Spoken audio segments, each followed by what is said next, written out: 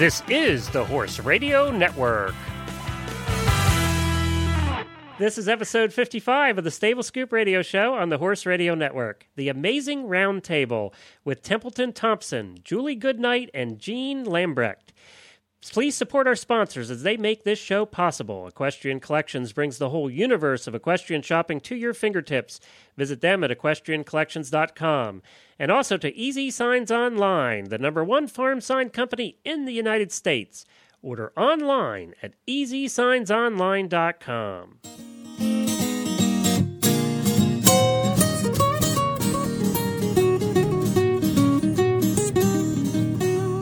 Welcome to the Stable Scoop, with weekly shows delivered right to you. With Helena and Glenn the Geek, live from the stable, it's every week. They'll bring you the news through hail or high water, while using their tails as their own fly swatters. So sit on down and laugh till you poop, cause it's time again for Stable Scoop. Stable Scoop. Stable Scoop. Stable Scoop. This is Glenn the Geek. And I'm Templeton Thompson, and this is the Stable Scoop Radio Show. Well, hi, Templeton. Hey, Glenn. How you doing, cowboy? Good. Well, it's good to have you back. We just had you on last week's show, and you're back already. I know. I'm so excited. You really like me to ask me back. I'm honored. Yeah, we loved having you on, and I have to tell you, we'll tell everybody why you're here. Helena just moved to her new farm in Rhode Island. And she's in the middle of unpacking boxes. Everything went well. The only problem she had was they had torrential rains the day they actually moved. So she said it wasn't much fun there, and I know I've done that before, and it's just not a lot of fun. But she's loving the new place. She says it's cute as the dickens, and that she'll have a picture or two for us to put on the show notes next week. Awesome. And I hear rain is good luck. I hear that's really good luck. Oh, it really? rained like the entire month before Sam and I got married, and we had to actually change our whole wedding location and everything. And man, years and years and years later, being married, we're So how rocking long along. have you been married? Oh, good luck. Gosh, we've been married, it's 12 years, and wait a minute, is it 14? See, that's bad. Sam's going to be going, honey. It's the guy that's supposed to forget. I know. I guess it feels like forever in the most beautiful way, and I'm really blessed. I'm just amazed with him. Yeah, I'm you two married to seem to be a cowboy. good pair, because you do the music and he does the editing, and it just makes a good team. Well, he does way more than that. Believe me, it's like unbelievable what he does. He does all of that, and I just kind of go, honey, that sounds awesome, and bless your heart, and I'd be lost without you. You wouldn't believe it, Glenn. He is so humble too, and you ought to hear him sing, which hopefully we're going to be hearing a little bit more of him singing on this new record, featuring him a little bit more. Yeah, good. Amazing. Some duets. Well, not so much duets, but sort of kind of. I guess, kind of a different kind of a way to do a duet, I reckon. Is it tough to do? A Planet Cowgirl duet. Is it tough to do a duet with your husband? No, easy. Okay. So easy. I was wondering about that. I'm so in love with him, so it's like breathing. We have a song called Like Breathing too, but, that's not on this record, but it's just easy to be with him because he's, a rock star. Well, we should tell everybody that you were on last week's show, and if you missed that episode, you should go back and take a listen to it. It was so much fun, and we got so much good reaction. We post all our shows on the fan page for Equestrian Collections, our sponsor, and they have over 6,000 people on their fan page now, and we got so much good reaction. People love you. Oh, well, thanks. I appreciate that. Well, I love all those wonderful people that have been so supportive of us, We're blessed to get to do what we do for a living, and I really want to take a sec, too, to thank you for inviting Patty Hall to be on as well. She was a sweetheart. Yeah, she's an angel of a gal, and that On Horse's Wings project is such a beautiful endeavor on her part in raising money for a little bit, So I really appreciate you taking the time, having her on, and being so good to both of us. Well, we're going to have you both back again sometime, and maybe we'll add a musician or two, and we'll do a little round table with all of you, and maybe we'll do a little jamming on a show sometime. We've never done that before. Hey, man, that sounds good to me. That sounds awesome. I always used to hate it. I was in theater for a long, long time and owned an acting company, and we did medieval feasts, and we all used to talk in the old Shakespearean accent and, did all that. And I used to hate it when people would say, well, just talk like the king, because I played the king for 10 years. Oh, man. You'd do an interview, and they'd say, well, just talk like the king, like you can really just turn that on and off. Right. For me, it was a matter of once I put on the costume, I could just fall into the accent and fall into the whole thing. But unless I had the costume on, it was tough for me.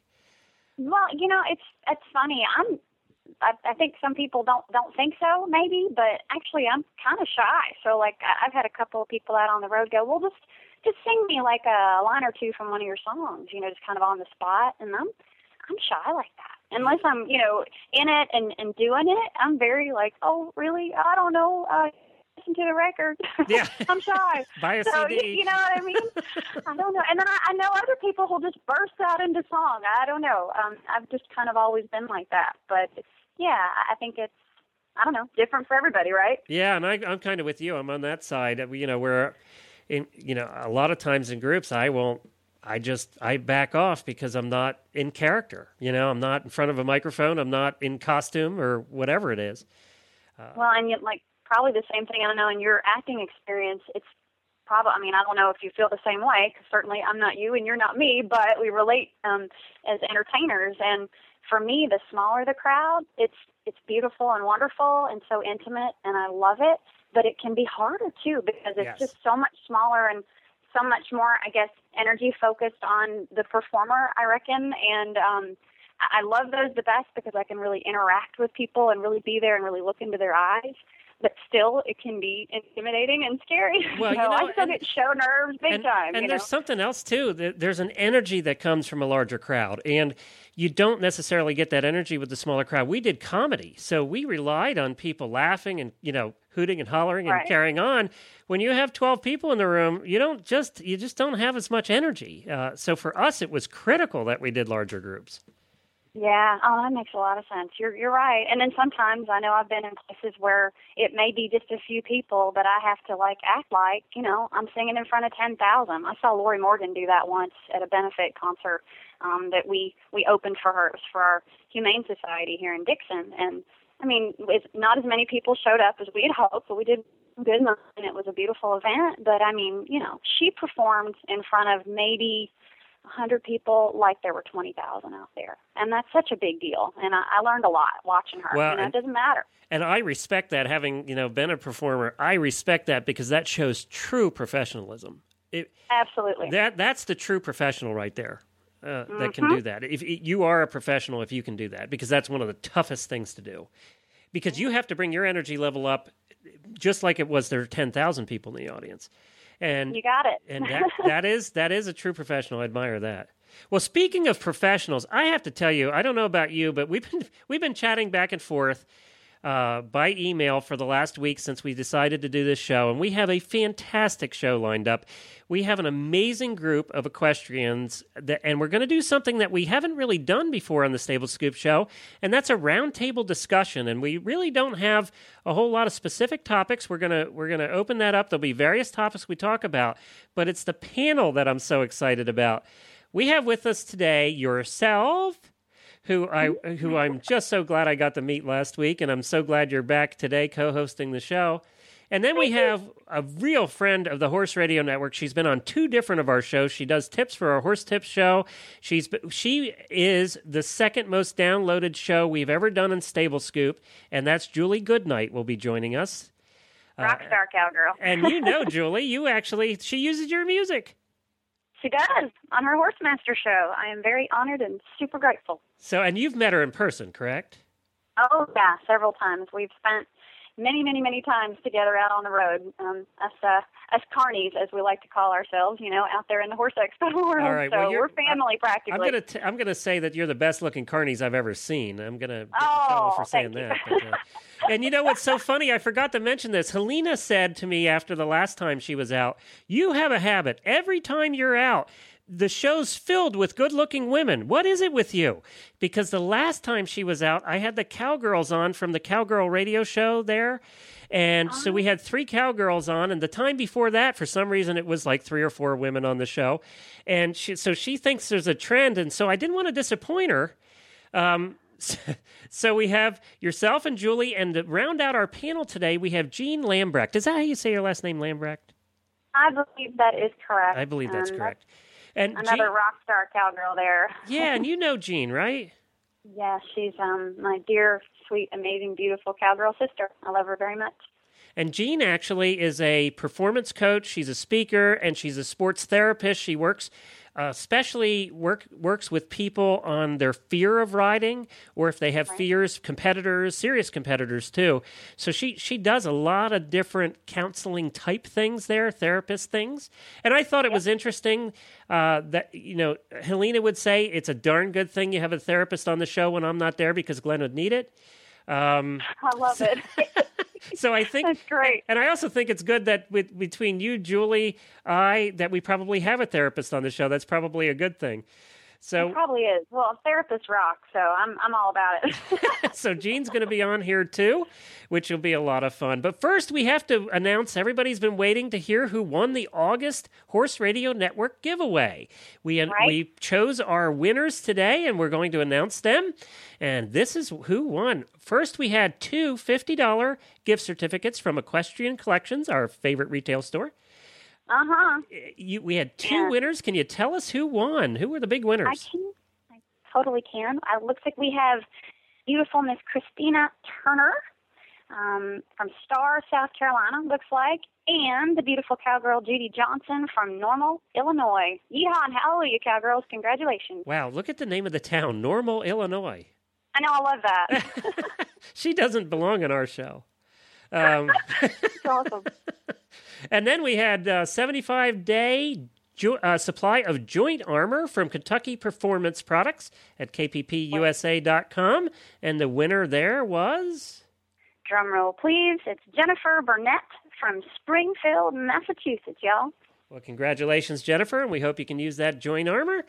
And then also a fantastic prize from KBC Horse Supplies here in Lexington, Kentucky at kbchorse.supplies.com. It's one of their custom triple stitch halters with custom nameplate, and that's the same ones they use for all the famous racehorses here in Lexington. Buy it from KBC. And the winner of that great halter was? That is Miss Tamara Webb from, I hope I'm saying the town correctly, Loretto, Minnesota. There you go. Well, congratulations to all of you. We'll be in contact with you shortly, and we'll get your prizes out to you. I know that everybody should enjoy their prizes. The Equestrian Collections gift certificates, they get to buy whatever they want. And as we know, Equestrian Collections brings the whole universe of equestrian shopping to your fingertips. On any given day, they have over $100 million worth of products for you to choose from. And, they do a lot of cool things. Jeanne and I have had relationships with a relationship here for quite a while with Chris at Equestrian Collections. And she has developed one of the neatest things on Facebook. Her fan page has really become a place for the horse community to go to just discuss stuff. Right. It's truly amazing. It is amazing. Yeah, I'm quite impressed. Well, and Chris rocks. Yeah, Chris has been on the show several times, and she'll be back here soon. As believe it or not, we're going to be coming into Christmas season, and Chris does every year for us our English gift guide for Christmas. So she'll be back for that. But right now, they're getting in their fall items, their clothing, their blankets. If you need a blanket this year for your horse, it's going to be getting chilly soon. Just check out equestriancollections.com first. She has a ton of different blankets there and a wide selection of blankets. And, for our listeners, if you spend over $120, you can get an additional $10 off by using the coupon code at checkout, and it's just Stable Scoop. Use the coupon code Stable Scoop at checkout, and you'll get $10 off your order of $120 or more. That's a special offer she has just for our listeners of the Stable Scoop radio show, and that's at equestriancollections.com. Well, I'll tell you what, it's time to bring our guests on. It's going to be a whole lot of fun. We just talked about who they were. I don't know about you, but I think we should just get them on the line and have some fun. Sounds good to me, Glenn.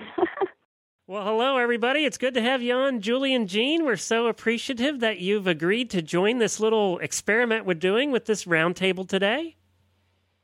Good to be glad here. to be here. Well, Julie, you have been a real friend to the Horse Radio Network, and we really appreciate it. I wanted to thank you again. Well, it's always a pleasure, Glenn. Heidi also, your assistant and helper and longtime friend, has been doing tips for us on trail riding, and they've been well received. So yeah. it's fun to deal with Heidi as well. You have a good team over there. Yeah, I love Heidi, too. Yeah, she's awesome, and I do. I'm really fortunate to have a good team behind me all the way around here in my business. That's why I can be on the road so much. Well, and I hear you're doing some recording at the farm this week. Is that right? Yes, we're filming the TV show next week, just after Labor Day, and we do 4 shoots a year, so this will be our 4th one for the year. And is it close? You're staying home for this one? Yeah, we try to film once a year here at my place in Colorado. There's never really a time of year when the weather's totally reliable, but September is about as close as you can get. So, yeah, so we'll be filming here, and we've got all our fingers and all our toes crossed that it doesn't blow 100 miles an hour and have thunderstorms all afternoon. And I have to say that I don't know who it is, but that's great music you have on your show. Well, we were very lucky to find such a wonderful theme song, and aside from it being a great song that's fun to sing and fun to dance to, I love the lyrics as well. Because I always love you, Julie.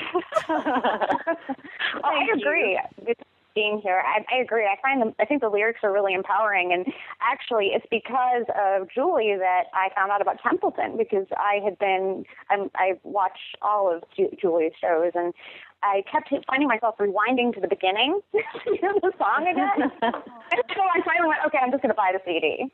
Oh, Jeanne, I love you. Man, I'm blessed. I have beautiful, wonderful cowgirls in my world here on Planet Cow. Makes me happy. Well, it is. The lyrics are empowering, like the line, I always saddle my own horse, and don't call me baby. And but the funny story about that is when we were first developing the show, it was actually Heidi's idea about using one of Templeton's songs, because we'd known Templeton and heard her perform numerous times and loved her music. And the legalities of that got really complicated with other musicians and royalties and all of that. But my actual first choice was the Cowgirl Creed. But the producer of the show thought the lyrics were too sassy. And so I don't know. When I think of Templeton, I don't think of sassy. Not in that way, anyway. Oh, I can be sassy. Oh, you don't know me well enough yet. There are some kind of sassy lyrics in there, and that's exactly what I loved about it. Besides, I just love the song, the music. But I thought that was pretty funny. And then what happened ultimately is because all the other songs that were in contention, there were so many other musicians on them that it just got too complicated a deal to work out. So I got to go back to my first choice, which was the sassy song.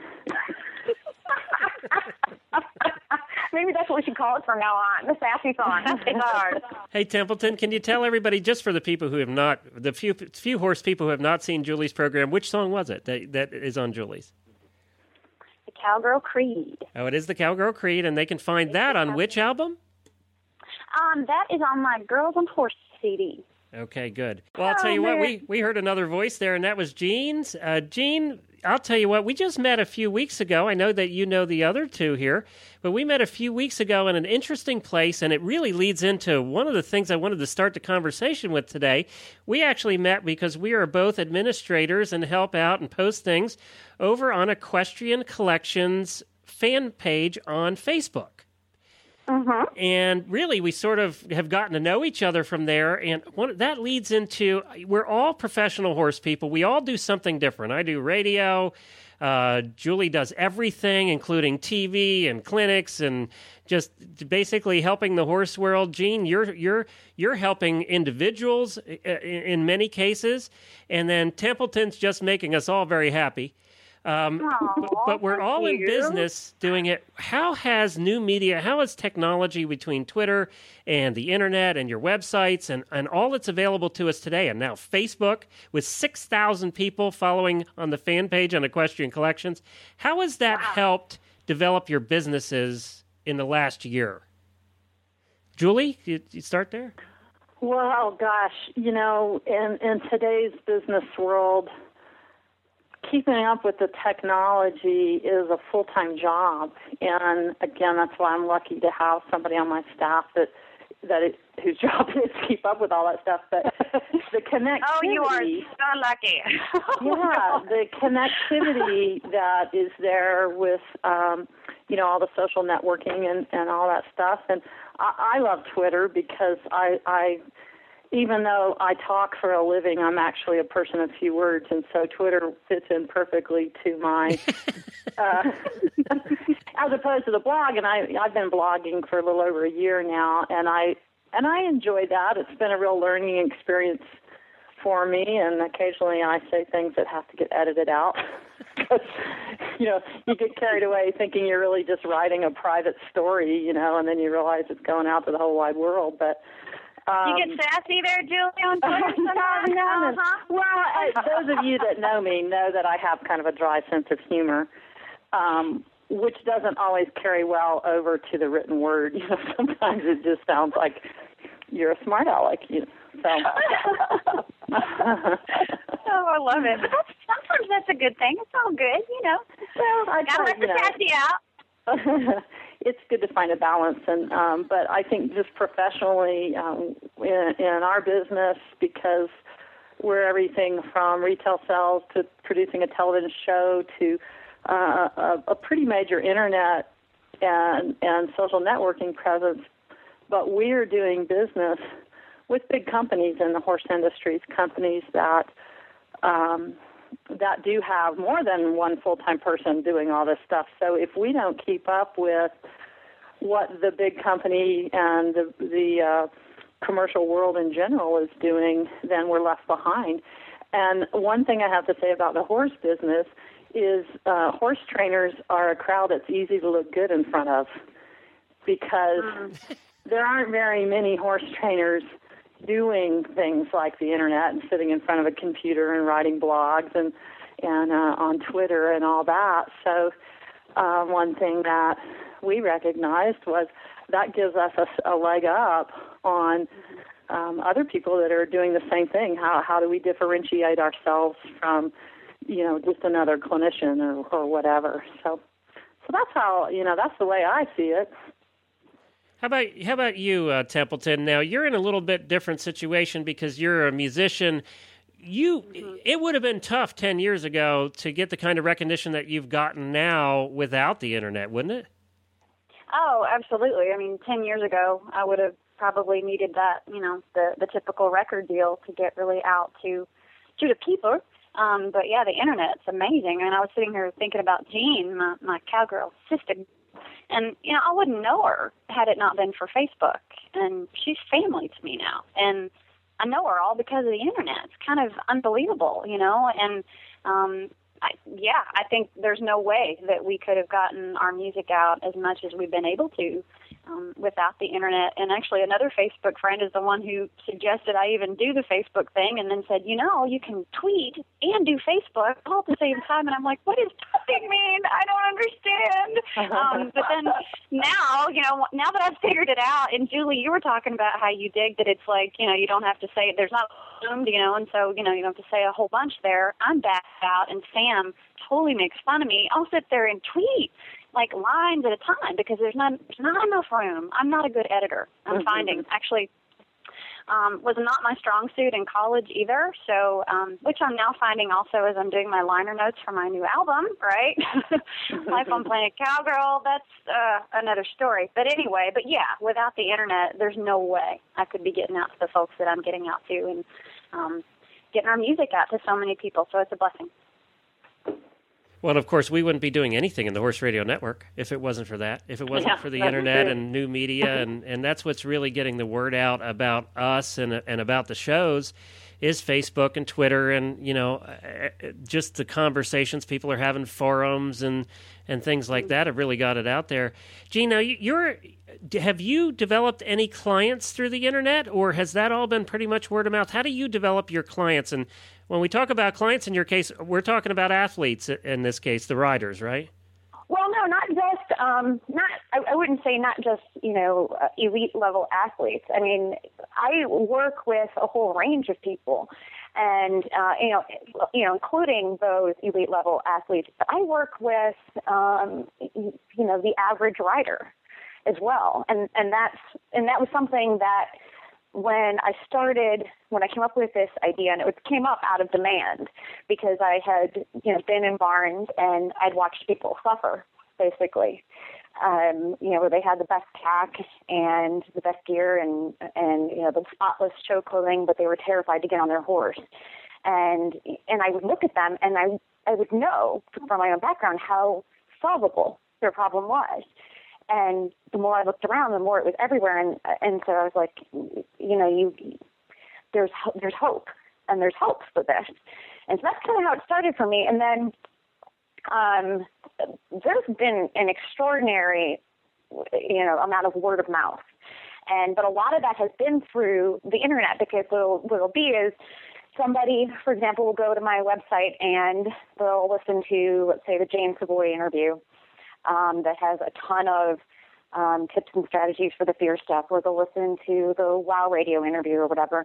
And then it will give them some hook, some spark, and then they'll share it with all their friends.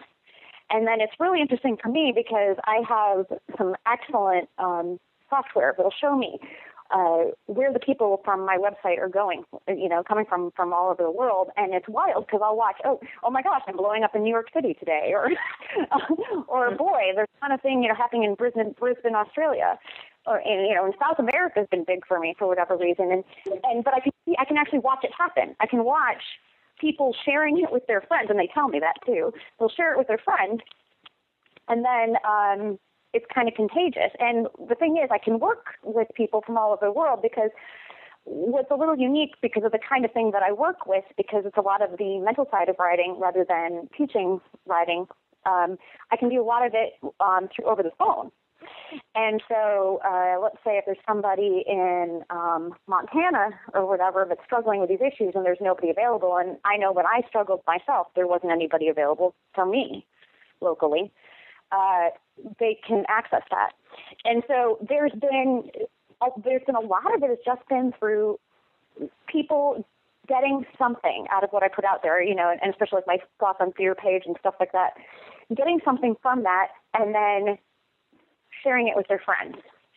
And that, I would say, more than anything, has been the biggest draw from my business. And yes, definitely, I've had tons of stuff from the internet. And then too, I do seminars and stuff like that. So a bunch of that group of people will get together and they'll say, we want you to come to Massachusetts or whatever. And then I'll go do a seminar there. So that's kind of how it's been. It's been really amazing. I think my favorite thing, though, about using the internet and social networks like Facebook is that it allows me to connect and tune in with fellow horse people who are just like me and who experience the same things and able to share a lot of what they don't know about, that there's hope for what they struggle with. So that's what I'm loving about it.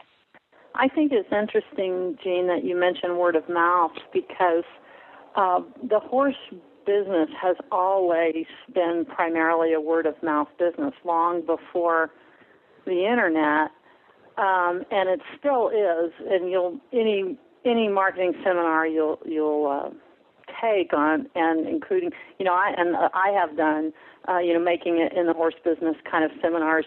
And 15 years ago, I was talking about the importance of word of mouth and how you capitalize on word of mouth. How do you find a trainer? You shouldn't go to the internet and just look up trainers and then pick one. You go to the internet and or you ask your friends. What I tell people with looking for a trainer is you really have to go by word of mouth. You have to go on personal experiences other people have had, but the internet has made word of mouth exponentially more powerful. Mm-hmm.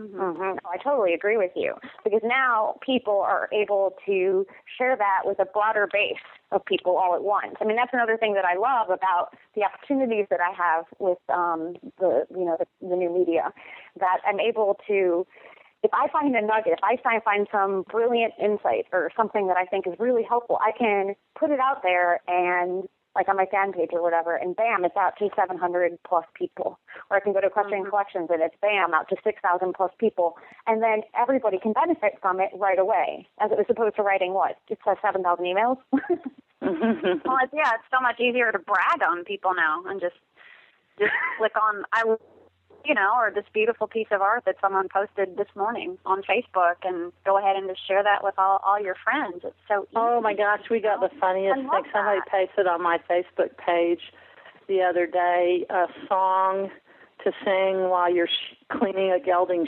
sheath. Oh, my goodness. To the tune of Three Blind Mice, and it is so hilarious. I immediately had to email it to a bunch of people. So, Julie's being sassy again. Watch out. That's a whole new song for Templeton. Oh, that is hilarious. Oh, you could probably do a whole CD on that topic, Templeton. I guess you could. Yeah. Moving on, Clint. That's awesome. You were talking about seminars and stuff, and this is going to be a rather deep topic, but it's something that actually came up when I was talking to someone today. I won't mention who. We were recording some tips for the Horse Tips Daily Show, and he was talking about how he feels that back to the 1800s even, how a certain amount of horsemanship that was ingrained into people back then because they had to ride has been lost through the 20th century there. Along the way, because people didn't have to ride anymore. Do you feel, Julie and Jeanne and Templeton, that going out, that we've had 20, 30 years now of expos and clinics, and we've had all of the big names out doing them. Do you feel that we are a better horseman now as a result of all the information that's been put out there? Or have we lost some of that horsemanship that was really ingrained in people back when they had to use horses? There's a deep one for you. I don't think so. I think that what we've lost has been good riddance. And the Industrial Revolution forever changed horsemanship and horse sports because they lost their utilitarian purpose. But to me, classical horsemanship is the root of all horsemanship. And although I'm considered a natural horsemanship trainer, I have a very strong classical background. I learned to ride under the direction of retired cavalry officers who, what they taught was very classical horsemanship going back thousands of years. And it is still the fundamentals of everything.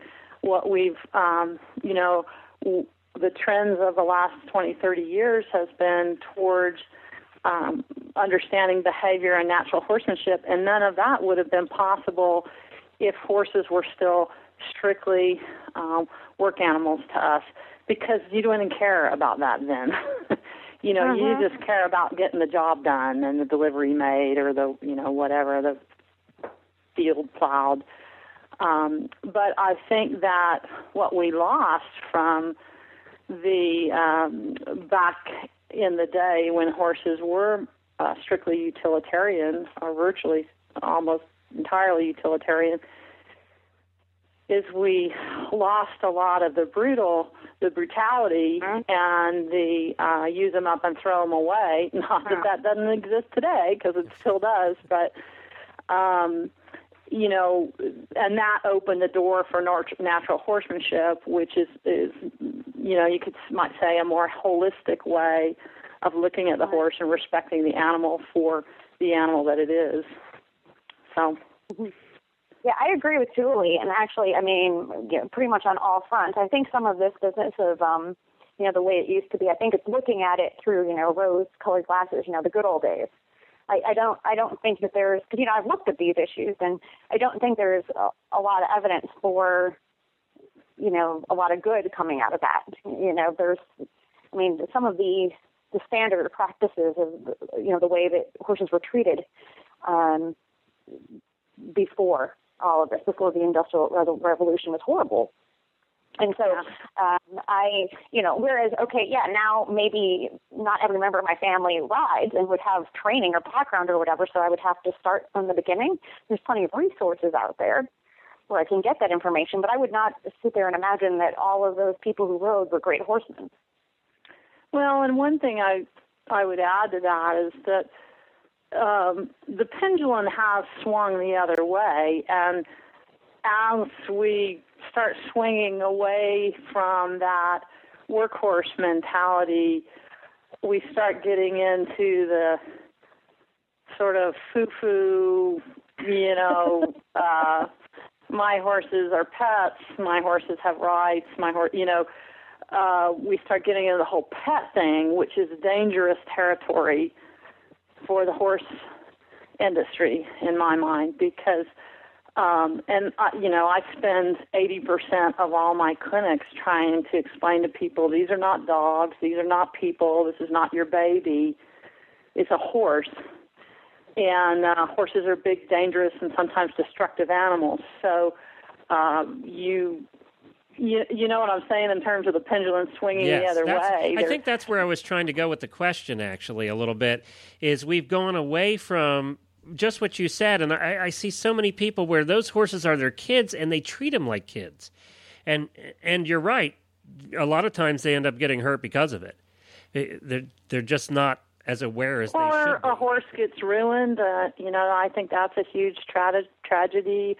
There's not a clinic that goes by that I don't see 6 or 7-year-old horses that have been trained by an amateur that has no raised and trained by an amateur that has no clue what they're doing, and what could have been a really good horse is forever going to be a difficult horse because he's been mishandled, and he's learned from the mishandling that he's allowed to challenge riders or test riders or whatever it is that he's learned. It's usually not. It's usually a host of things. So. Well, I think in some respects, Julie, I'm sort of between those places. I think on the one hand, I definitely would refer to my horses as my babies. I love them. Me too, right now. So I'm not, I can't sit there and claim that, I'm all the way to that, to that side. However, I recognize, and I've done so much reading on horse behavior. The natural way that the horses, engage in the wild. And I think it's incredibly important to understand and respect a horse's natural way of being, meaning, that they need a leader. And you have to be aware of the signals that you send them. And you can't let them get away with murder because that's damaging both for both of you. And so that's what I'm saying. It's kind of funny. I'm sort of in between. I definitely don't. Yeah, but that's a big difference right there, though, Jeanne. That you have studied it and you do understand it. Yes, you love your horses, and your horses are there to give you personal pleasure. And if what gives you personal pleasure is kissing them on the mouth or whatever, giving them treats, then so be it. And also, I grew up in this business, and I count my lucky stars for that. And I didn't grow up with horses being pets. I grew up with horses being horses, and my father, was the first horseman to influence me. Was never a professional or anything like that, but he was a very no fuss, no muss. These are horses. See, that's probably a big difference. And we bought horses and we sold horses, and horses came and went. We didn't get a horse and keep it for the rest of its life. There were some horses we had all their lives, but most of them came and went as we needed a new one for. So when I talk to people and they say things like that, I've got this horse that's inappropriate for me, that's bucked me off 6 times and put me in the hospital twice in the last year. But I would never get rid of my horse. Once I get one, I keep it for the rest of its life. That's, I understand where people are coming from when they say those things, but I was fortunate to I was not brought up that way. I was brought up that there's too many good horses to mess around with a bad one, and horses can kill you. So, wake up and smell the roses, and just because you're not working out with this horse doesn't mean somebody else couldn't do just fine with this horse. So, that I recognize all the time that my perspectives are very different from having grown up in the horse business than somebody who's coming to it as an adult rider or coming back to it as an adult rider like we're dealing with so much today. It's funny here, Julie. I'm sorry, Glenn. Did I just interrupt you? No, go ahead. No, well, it's interesting hearing all that because, Jeanne, what you said, I think I certainly more fall in the middle of the road, and for me, like Julie, you being, I guess, just folks raised differently, and for me, horses have always been. I'm the quintessential cowgirl girl that my horses were my best friends growing up. That's all I knew them as. They were just another member of the family to me, and my therapist, and got me through things that I probably could never have gotten through on my own. That's for dang sure. And so yeah, I'm one of those that they're my children. In fact, I'm just sitting here listening to y'all talking, and I'm looking out the window and I'm seeing them running up and just like my babies, so I'm they're not I'm in the on that room. side of That's it. a good sign. No, they would be. They would come in. I was going to say they probably would be. Jealous. Oh, you know it. But at the same time, though, I'm thinking about what Jeanne said too, and thank God because of the internet and because of networks like RFD TV, right, Julie, with your show Horsemaster, and there's so much more knowledge out there that certainly when I was growing up and riding, I didn't have that knowledge, and I got hurt a lot, and still when I get hurt, I always point the finger right at myself, and it's always my fault, total human error, in my opinion. But there's so much more knowledge, and thank God for that. Thank God for those networks out there that are offering it. Thank God for the internet. So there's, thank God for the Horse Radio Network. Just thought I'd throw that in there. And thank God for Glenn and the Horse Radio Network, because there is so much knowledge, and and it's a blessing because it's a new day, and thank God for the natural horsemanship movement. I'm all about it. We got to treat these babies right, and I'm convinced, I got to say this, that in my opinion, horses are smarter than we are because they have 4 feet on the ground, just 2. That's just where I stand, but that's just me. Well, and they have us feeding them and pampering them and all of that, too. I mean, that makes them pretty smart in my book. Brilliant. Brilliant. Well, I did want to give some support, though, to something that Julie did say, and then I want to make it clear that I support very strongly a lot of it. But this bit about people who orient towards their horses, first of all, as people, not orienting towards their horses as a horse.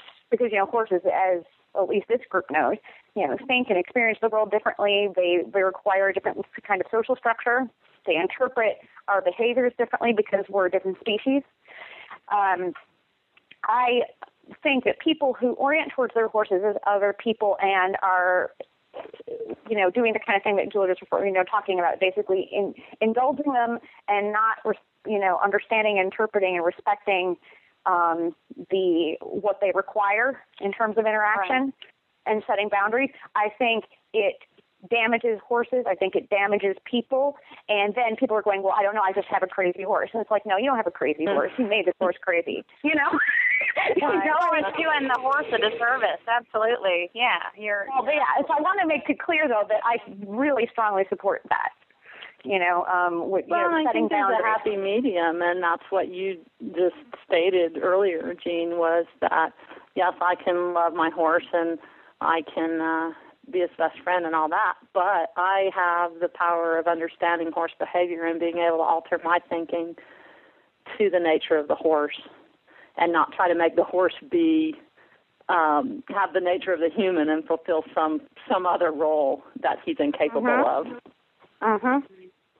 Well, I think like with, Julie, I'm one of those folks who, I'm not as we know, right? I'm a singer-songwriter and a girl who's crazy about horses. I'm not a trainer by any stretch, ever will be, but bless Jane and Bo's hearts, my children, my big kiddos, I'm all they've had, except for the wonderful times that I've gotten to ride with incredible people like yourself, Miss Julie.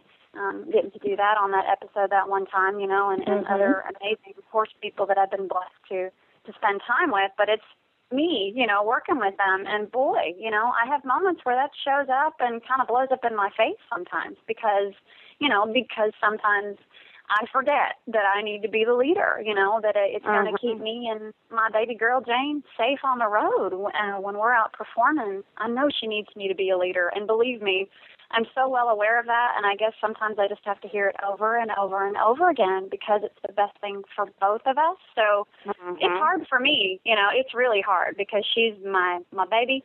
But at the same time, to keep her safe, I have to always look at it that way. It's like I want to keep her safe when she and I are out performing, both of us safe. So I've got to not be a passenger. I've got to be driving and a leader, and it's way more fair to her than just,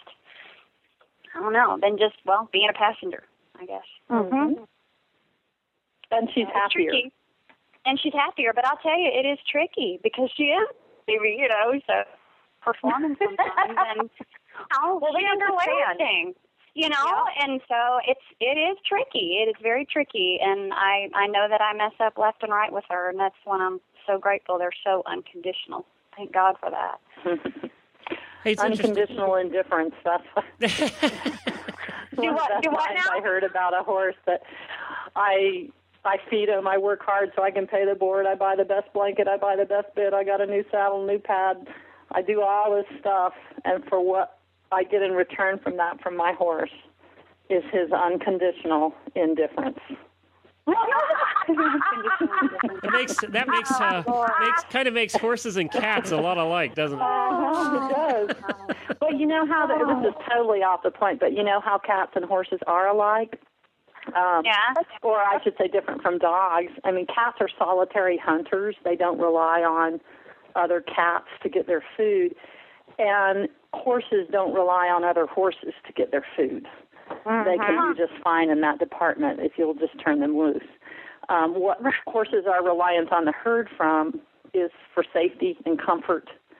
And that's why when you show that leadership to that horse and you keep him safe and make him comfortable, then he does respect your authority and he respects you as the leader because that's the leader's job. So it is. We laugh about cats, but that's why dogs are different than cats as well. Dogs hunt in packs.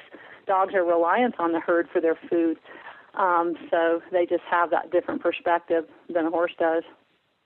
Well, and it's a very different mentality, too, because they're prey animals.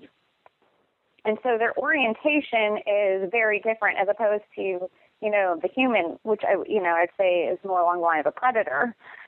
And, that whole prey animal perspective is that, which has kept them alive for, all these years and helped them survive is this, hyper awareness and sensitivity to, possible danger and all of those things. And understanding that, the ways in which we engage with them, what they need from us is different from what we need from each other.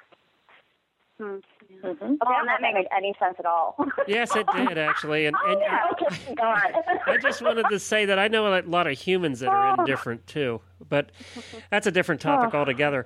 Hey, Jeanne, you had sent a suggestion that I wanted to follow up on. Being a horse husband, I picked right up on this one. You had sent a suggestion for a topic today, balancing riding with everything else, i.e. spending too much or too little time at the barn, problems, guilt that can arise from this, and not to mention divorces and everything else. Let's talk a little bit about that. How do you balance the horse world and especially for Julie? I mean, it must be really tough for you. How do you balance that, still stay married, still have a happy relationship, and, how do you accomplish that goal? Is this question for me? For anybody. Okay. Well, I'll take it then for right now. You go, girl. Yeah, nobody else was jumping in, so. All right. One thing that I'm extraordinarily blessed by is that my boyfriend is a horse guy. He loves horses almost as much as I do. And so that is totally how I get out of it, because time with our horses is time spent together. And I'm really fortunate for that. But, you know, not everybody has that blessing. And it's, you know, what I really see is I see it in the extremes. People who spend way too much time with their horses and at the barn and all that, so where their husband barely sees them and their kids are jealous. Or I see the people who have their horses and love their horses and pay their board but barely see them because that's time that's taken just for them. And it's like a lot of things that people do. They'll put themselves to the back of the list, especially women, put the back of the list. Particularly women. Yeah, that's right. And not take that time. And I think I almost see that more is those people who, and then they feel tremendous, you know, they feel guilt and they're stressed and they're not getting what they need, you know, for themselves. I know for my own self that horses, for me, time spent with horses throughout my life has been the one thing where I could go to and it would allow me to completely release everything else because horses are so present. And they require me, they engage me to be present because if I'm anywhere else, they let me know I'm anywhere else. And so it allows me to sort of just let go of everything and just to be there and unload like a ton of stuff. It's so crazy because I could be, you know, stressed out of my gourd. I go out and I hang out with my horses and it's almost magical. It's like poof, it's gone at the end. I'm like, and I don't even realize it because they require me to be with them, and therefore I can't sit there and mull about,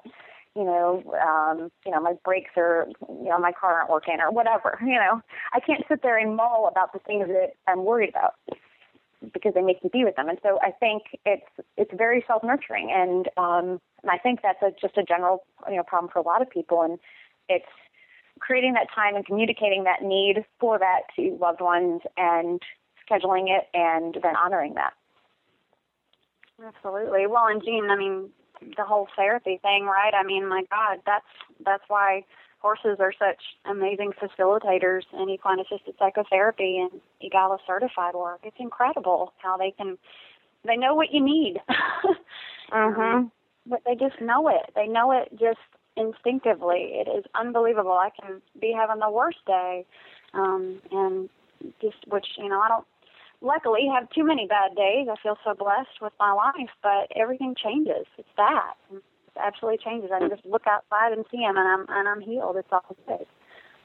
So I'm blessed by that every day. But I did have a funny thing to say that, how I balance, how Sam helps me balance. He doesn't let me have a light out in the arena, so I can't be out there. Oh, that's fine. Sean and I are cut from the same mold. When we built our indoor arena, my husband actually went to an auction and bought these huge lights for the arena. Oh. I put my foot down and I said, absolutely not. There will not be lights in the arena. Yeah. So we still have this beautiful indoor arena, but I refuse to put lights in it. I guess there's a trick there. I know, because Sammy and I are always joking about that. I'm like, honey, someday though, indoor riding arena, studio, like big loft studio with big windows, and I can be riding, and you just holler at me when it's time to do vocals, and then perfect. I mean, talk about best of both worlds. Just got to get independently wealthy. I'm working on it. Well, I was fortunate, and I was already pretty entrenched in the horse business when I met my husband, and 7 years later we got married, so it wasn't like he didn't understand what the deal was. But he wasn't into horses at all when we met. I met him through skiing. And, really? Oh, yeah, and he's part owner and CEO of a ski resort, so that's our other passion. But he did get into horses, and now he does his own thing. I try to join him when I can, but that's not very often. But he totally does his own thing. And women ask me all the time, how'd you get your husband into horses? And my standard reply is, be very careful what you wish for. Exactly. Because is that how it happened for you, Glenn, too? I actually married into it. I didn't know a thing about horses. I grew up in Amish country, so the only thing I knew is we had to pass them on the road all the time, and it drove me insane. But that's the only thing I knew about horses. So when I met my wife, she was an eventer and a pony clubber, and she had a barn and a stable and boarding stable and everything. So I got thrown into it. And then eventually, I went through, I can honestly say I went through all the emotions, especially when we were first dating and all of that stuff. Because, I was 20-some years old. I didn't know. And all I knew is I wasn't getting to spend time with her. And she was out there with the horses. And I think probably every relationship that finally makes it then in the end, every relationship that makes it, the guy, if he was in our position, like your husband, Julie, and me, is you do go through all of those emotions along different stages. By the way, then I got into driving horses. Then eventually I owned more horses than she did. So it swung the other way a little bit. Then I couldn't use all those excuses anymore. And I lost a lot of my leverage, actually. So I think, though, that the ones of us who get into it that were not involved before and married into it, we do, even if you date for a long time like that, he probably went through a lot of the same emotions I did and every other horse husband does. It is, and then you get through it, and then you get to a point where you realize, and I think there's a point where this happens. There's a day you wake up and go, oh, if she doesn't get her horse time, it's worse for me than if we're spending time together. Yes, go ride. Exactly. Well, I think it's a little bit different for me because it's my job. It's the way I make a living, and I make a pretty decent living, which in part provides us with this really nice place that we live and horses that we enjoy.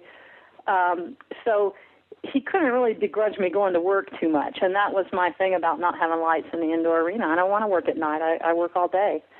And so I think, Jeanne, earlier when you were talking, I was just thinking about just take a typical woman, and she's got, 3 kids in junior high and high school and a husband, and she's a homemaker, and she's into horses, and she boards her horse someplace, and she's got kids to take to soccer and football and whatever, go on, and then get home and run a household and provide food and laundry and all that stuff for a family of 5 or whatever. How could you possibly have time for horses, But then I go into a lot of barns that are full of boarders that fit into that category, and about 10 o'clock in the morning, they're all down there having a grand old time, and, so they find it. But you do have to be willing to make time for number one.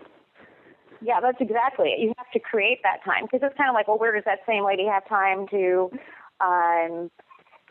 work out or whatever? Right. It's something that time has to be created. And I did have to give my dentist a shout out about this, because about the business of horse partnership, because he did not ride when I met him. And right after our first date, he signed up for riding lessons. And now he's a polo player? Oh, my God, Jeanne, I didn't realize. So he has 10 horses. and now we have 5. And now, because Saturday I lost him to polo. He has to go and play polo. And now there's no room for yours. Yours are out. I just had a natural rider for that. Well, they always. I've always heard the saying that if women, either your horse husbands get into horses, or they better play golf. It's one or the other. They have to have their own hobby to occupy their time, or skiing or whatever it is. But if they don't have a hobby, is when I've tended to see them have problems in their marriage, is if the horse husband has nothing else except the wife who has a hobby. That could probably be true the other way, or with any sport or avocation that takes a lot of time. Well, I don't know. Golf is the only sport that takes more time than horses. That's true. As far as I it probably costs more. My husband, when we met, my husband was an obsessive golfer, and watched the Golf Channel at 3 o'clock in the morning and stand in front of the window practicing his golf swing and watching his reflection, and just crazy obsessive about golf. And then a real funny thing happened. We were in Kauai, and I do a lot of clinics over there, and I was doing clinics, and a real dear friend of mine who's a trainer over there and a rancher, he put my husband up on a cutting horse, and he gave him a private lesson, and he pretended to be the cow and, got down on the ground, and they did some cutting exercises, and Rich was just smitten with cutting. And then what happened simultaneously was we were in Kauai for a week, and some of the best golf courses in the world, and Rich had brought his revered set of golf clubs with him, but he didn't play golf the whole week we were in Kauai because he went and rode this cutting horse every day. And then, good choice. Then when we went from Kauai to Maui, I had a clinic that next weekend in Maui. And on our flight from Kauai to Maui, which is like about a 10-minute flight, you know, you get up and then you land, his golf clubs disappeared, never to be seen again. Oh, my God. It was a sign. I jokingly told him that the golf gods were mad at him because he went to Kauai and didn't play golf, and he rode horses every day. And ultimately, when it, months later, it became obvious the airline had permanently lost his clubs, and he got a check. They reimbursed him for the full value of the clubs, which was a lot. And then he bought a saddle, right? Well, that was his transformation into horses, and I'll tell you the truth, he did not pick up a golf club for 3 or 4 years. Wow. And he's just now, this was about 5 years ago, he's just now this summer started going to the driving range, and now I'm worried that he's going to fall back into his obsession and we'll have to put his horse in mothballs. But he's such a nice guy. I think Julie's story may set up a string of golf club theft. Well, guys, we are plain running out of time, believe it or not. But there is one. Wow. I got an email from a girl who's 15 years old, and she wanted. She knew that we were doing this show from Facebook, actually. And she had a question that she wanted to ask, and I thought we'll just spend a minute or two on her question.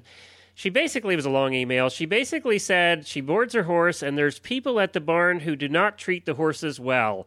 And she was wondering, it's driving her insane, and she's wondering, how do you handle other people at the barn who don't treat their horses nicely? And, basically what she was saying, without being shunned out of the barn. And that's a tough one. I don't know that, I'd love to hear your opinions, but I owned a boarding stable where, that stuff just does happen, and it's tough. Well, first of all, I think that in a boarding stable situation, that the tone of that environment is set at the top. And every barn I walk into, and that's a lot of barns throughout the year, has an atmosphere and a culture which is pretty immediately palpable to me. And so I would, that's the first thing I would say. I would look to what's going on at the top and the way that facility is being run. And if it's not acceptable, I'd go somewhere else. But the other thing, my husband says to me all the time, he's kind of gotten over it now, but we'll be at a horse show or something, or anywhere where horse people are, and somebody will be doing something really stupid and or abusive or whatever, dangerous. And Rich will look at me and say, aren't you going to say something? And I say, no, absolutely not. If somebody asks me for my help, I will give it and then some. If you ask me for my opinion or you ask me to help you with your horse, no holds barred. You'll get all the help you want. But I have learned, like most trainers have, don't offer help unless it's asked for, because somebody has to be in the right frame of mind to receive your advice. And unless they are asking for it and have reason to respect it, you're just sort of asking for a fight. So unfortunately that's true. But the other thing that I say all the time to people, and here's an area where this comes up a lot, is, for instance, I talk a lot about being careful at feed time for not allowing your horse to display aggressive behaviors, and just don't feed them when they're acting that way. But if you're at a boarding stable, what do? Well, what I would do is go to my website and print out an article on that subject written by a third party who's, a professional, and say, hey, I found an interesting article here. This might help with the way these horses are acting bad at feed time. Why don't you read the article? So you just go find some independent information and leave it in their tech trunk or whatever. So you can find ways to educate people. And I think I'll throw in here, having owned a large boarding stable too, there are people that you get in that hide very well from the owners or the operators of the stable. I would suggest that she talk to the owners or the operators of the stable and explain her concerns. If it is a truly top-down situation like you're talking about, Julie, nothing will happen. And nothing will change. And if that's the case, then go take a look somewhere else. But we have had situations in our barn where we didn't know that this stuff was going on. They hid it very well from us. And then once we were aware and we watched a little closer, we saw the problem moved. Moved on to somebody else's stable. Absolutely. So it's worth a try that way if you have a good relationship. The bottom line is it's not her job, especially being a child, to resolve this issue or confront the people in question. Right. That's, what you're saying is that's the job of the person that manages the facility. And if it's a decent facility, they'll be on it like white on rice. Right, exactly. And in a couple of those cases, we just weren't aware. Mm-hmm. Yeah. All right, guys.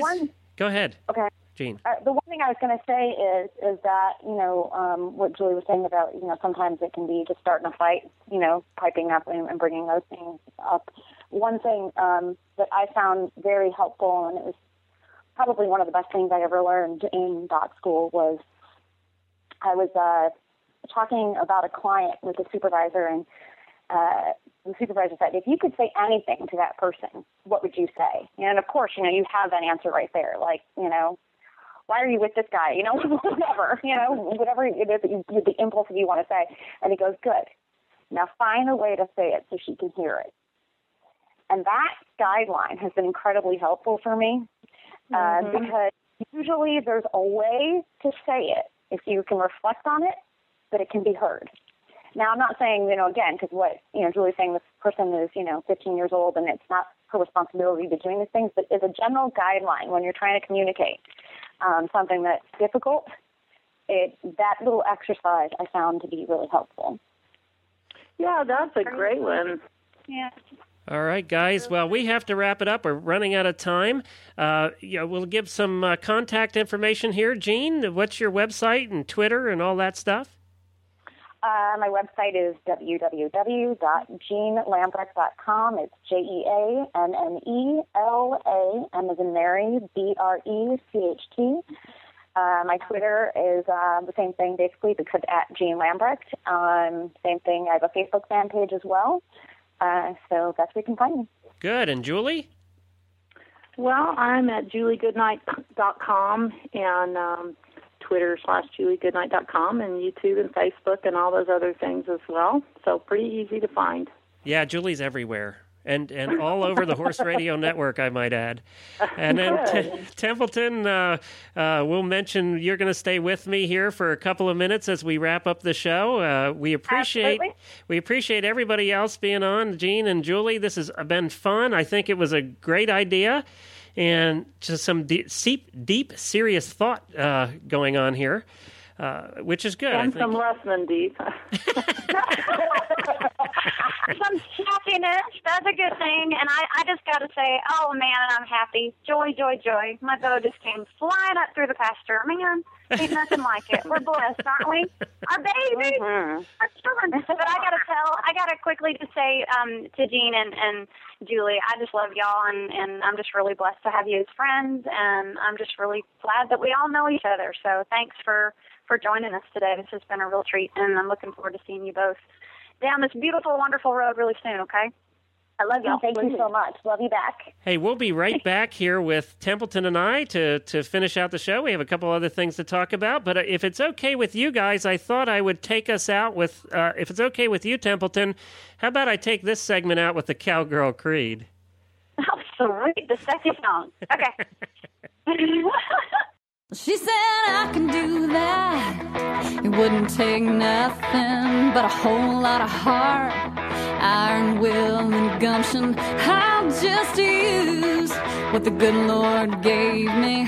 So don't call me honey, and don't call me baby. Don't call me baby. I ride high in the saddle, always saddle my own horse. Still I'm every inch a lady, from the outside to the core.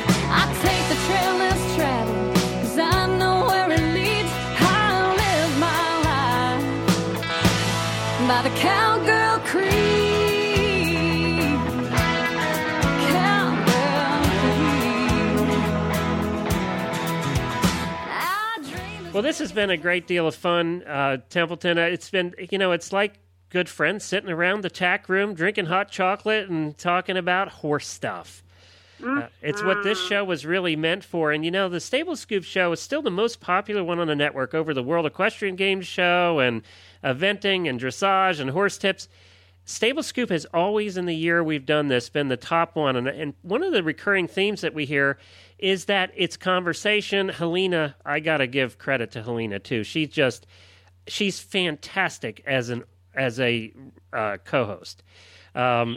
Yeah, she awesome. says what she thinks. You know exactly where Helena's at all the time.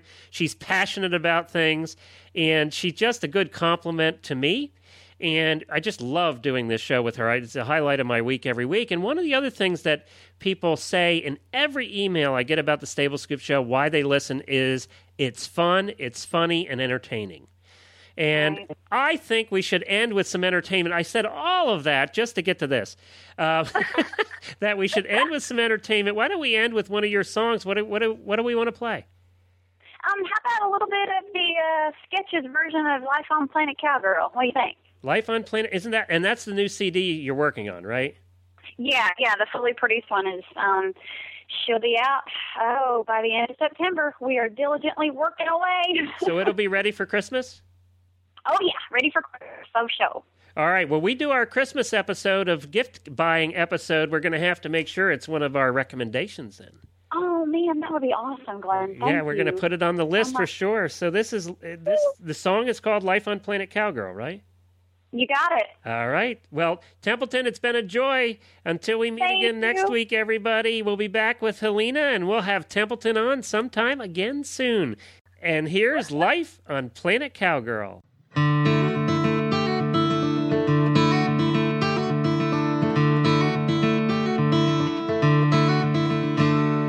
It's dreaming big and working hard and having faith, making sure you make the most of every breath you take, knowing that today ain't just another day going by.